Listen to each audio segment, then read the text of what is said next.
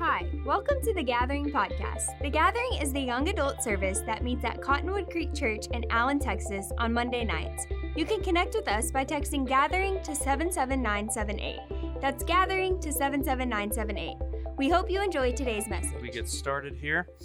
First off, it is good to see you guys again.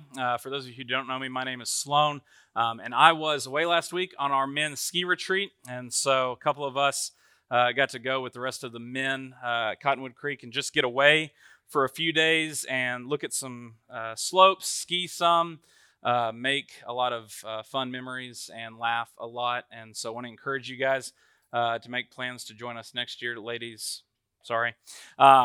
There's stuff for y'all too, I promise. So we are continuing tonight in a series called Foundation. What we've been doing over the past couple weeks is looking at just some of the foundational beliefs for us as Christians. And so last week, Leon Lombard came in and did a phenomenal job. I got to listen to a recording we did of him and just super thankful that he got to fill in for us this past week. And I am glad to be back. And so tonight, the question we're going to be looking at is, how do I love others? Specifically, how do I love a stranger? And so Leon unpacked this great last week of discussing that for us to love the Lord, it comes through a knowledge of God that then fuels into us loving other people. And that's the produce, if you would, of how we love God is loving others. And what we want to look at tonight is specifically, what does it look like to love a stranger? And we're going to look at a familiar passage. If you have any background in church, and really, even if you don't have a background in church, you probably heard a version of this story before. But we're going to be in Luke chapter 10. I just want to set the scene for us. And Luke says this in his gospel. Behold, a lawyer stood up to put him, being Jesus, to the test, saying, Teacher, what shall I do to inherit eternal life? And Jesus said to him, What is written in the law? How do you read it? And the lawyer answered, You shall love the Lord your God with all your heart, with all your soul, with all your strength, and with all your mind, and your neighbor as yourself. And he said to him, You have answered correctly. Do this, and you will live. But he, the lawyer, desiring to justify himself, said to Jesus, Who is my neighbor? So the story that we get kind of set before us is Jesus is doing Jesus stuff of healing people and teaching people and building the kingdom of God. And this lawyer comes up to him, and we see that phrase, put to the test. And it really depends. Sometimes you see Pharisees coming up to Jesus to try to trick him. Some are asking genuine questions. In this particular one, what we see is it's a genuine question of, hey, how do I inherit eternal life? And Jesus tells him this is what you have to do. But then what we see is this lawyer doing, if we would be honest, what we oftentimes do, of we get the answer from the Lord, and we're like, I really don't like that. Can I kind of jump around what you're asking? So the lawyer, trying to justify himself, goes, well, who is my neighbor? Because is it the person who lives next door to me? Is it the guy down the street? Can I skip a couple houses? Because there's some guys in there that we grew up together in the temple, and they and I aren't super cool. Can I skip them? For me, there was a couple kids in grade school that they were weird guys, and I didn't want to love them so well. And I'm sure that none of you have ever experienced that, because we all live perfect lives with perfect coworkers, and no one ever gets frustrated at our coworkers or our family. And if you do, please teach me how y'all do that, because y'all are way better than me. But what we often find is we like to make that excuse, right, of love your neighbor, I know that, but can I skip fill in the blank? Like when I said that, there was someone who came to mind, and you're like, that is someone, if I could do everything else and not love that person, I would be set, right? It may just be me being too honest, but at least for me, I know there's a couple people that I'm like, if I could not have to love those people, life would be a little easier, a little bit better. But what we find is Jesus getting to the heart of the matter, right? So the lawyer asks, who is my neighbor? And here's the story that Jesus jumps into. Real quick, anybody heard the parable of the Good Samaritan already? Okay, some of us. I'm going to give the Sloan translation a little bit, just to not sit and stare at my Bible as I read to you guys. So here's how the story plays out, is what Jesus answers him.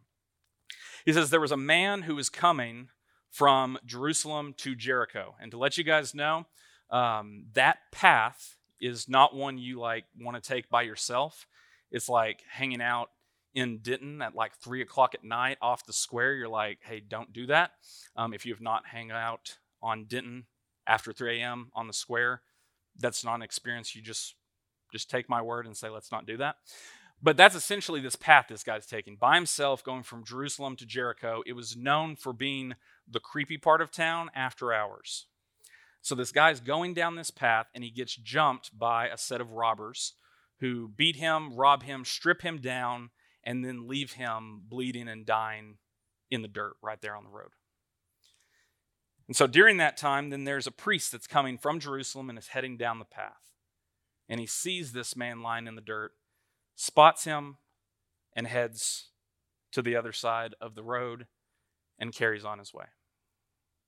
And then a little while later, a Levite also begins making his way down from Jerusalem to Jericho. And on the same road, spots this man lying in the dirt. And just like the priest, he heads over to the other side of the road. But then a Samaritan shows up. And Samaria, what you need to know is, if any Harry Potter fans are in the room, you'll get this. Samaritans are like half-bloods. They're not, they're like Jews who married in with Gentiles, and there was this race of Samaritans. And what you need to know is Jews hated Samaritans because their ancestors were disobedient Jews who had intermarried. And so the Samaritan comes down the road, also coming from Jerusalem to Jericho, and he sees this man bleeding and dying in the road. And the phrase that Scripture would use is, he had compassion for him. His heart went out to him. And so then he comes to the traveler, not thinking about the circumstances or what it might cost him to come to him and bring him aid. He shows up, he tends to his wounds, and he applies oil and wine to his wounds, and then loads him up on his animal. It wasn't a flying, talking donkey, but it was some type of animal, and then leads him to an inn where he continues to take care of him. And then he tells the innkeeper, hey, I'm going to continue on my journey, but here's some money for you to continue to care for this man. And when I come back through, if he's accumulated any other cost, I'll cover that as well. And then the Samaritan continues on his journey. And what we see is the Samaritan does this simply because this traveler was his neighbor. And he loved his neighbor. He loved the people of his city, regardless of how they might have felt towards him.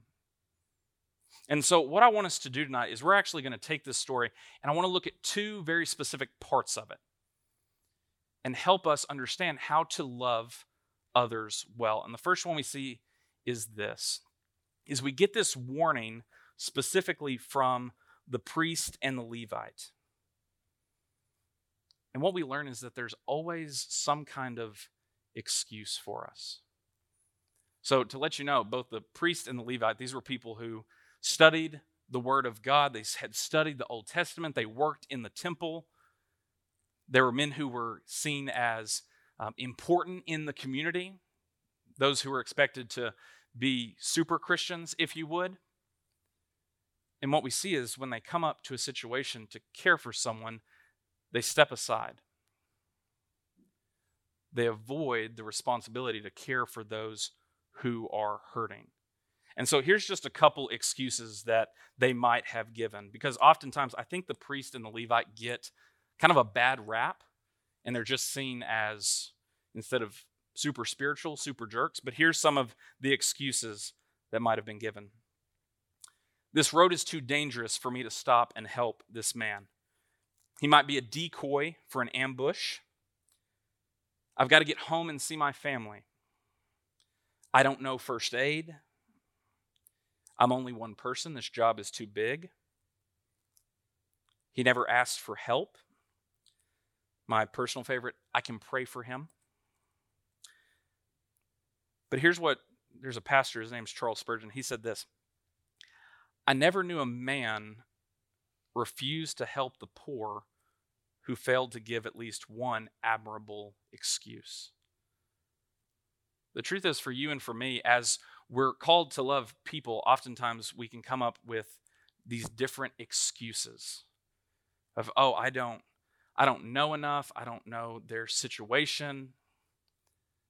You can be driving down the road. You'll see people all the time with signs out, right, of, hey, need money, God bless. When we were in Colorado, there was a very bold and honest guy who was like, need money for weed, please help. And I was like, honestly, respect the hustle.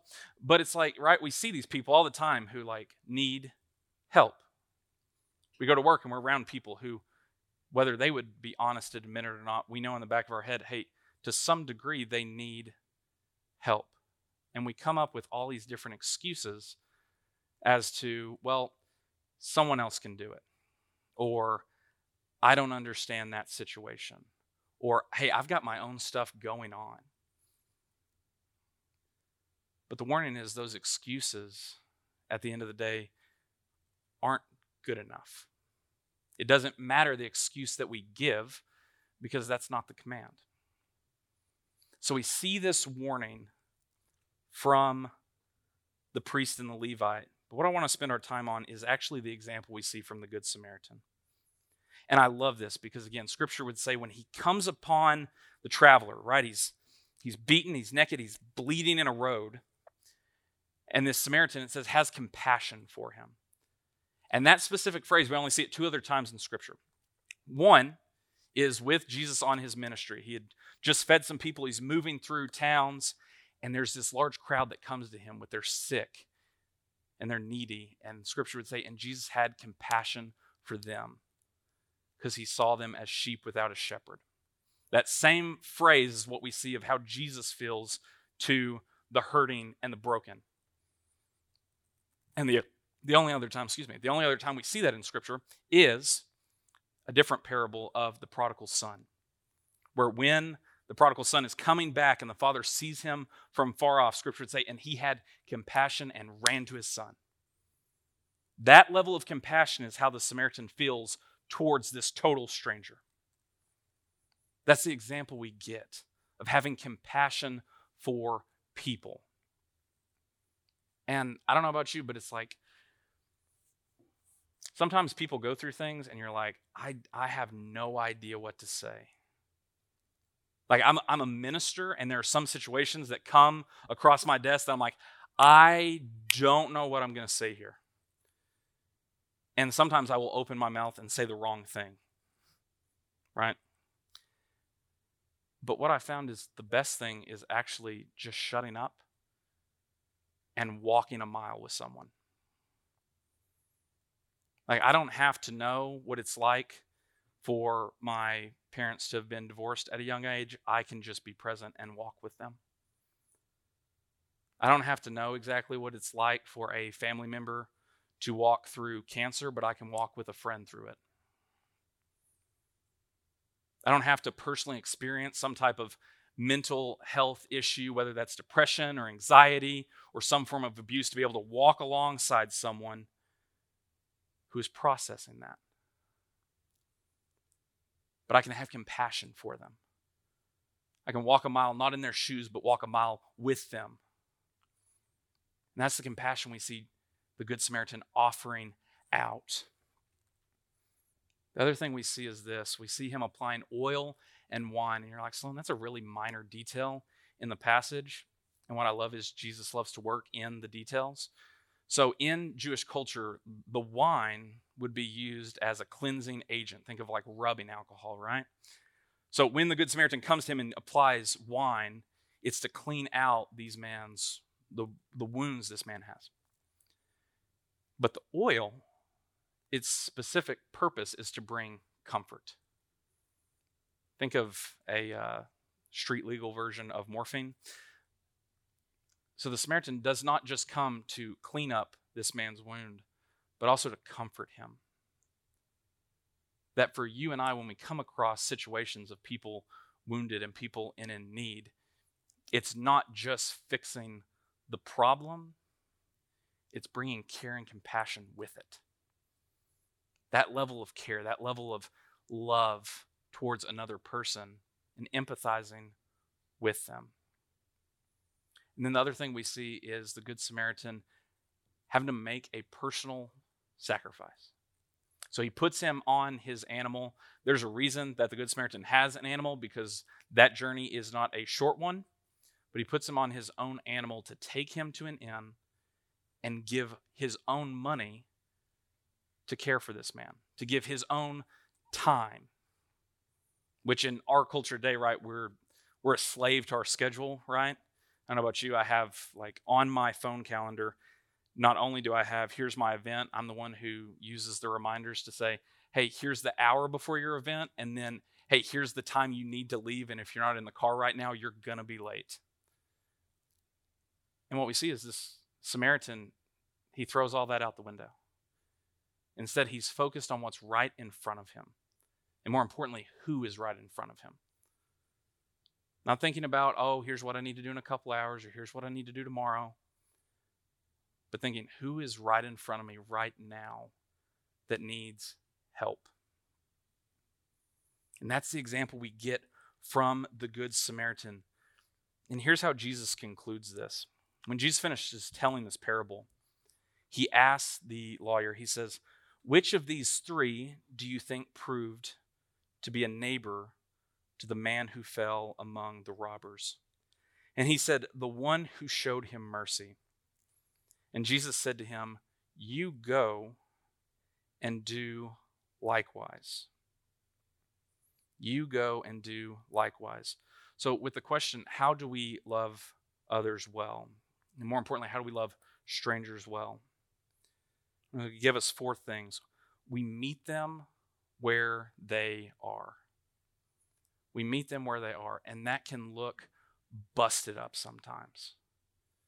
You meet some people that they are at wit's end, whether that's mentally, physically, spiritually, emotionally. They're hanging on by a rope, and that's where you meet them. The other one we see is we provide both care and comfort.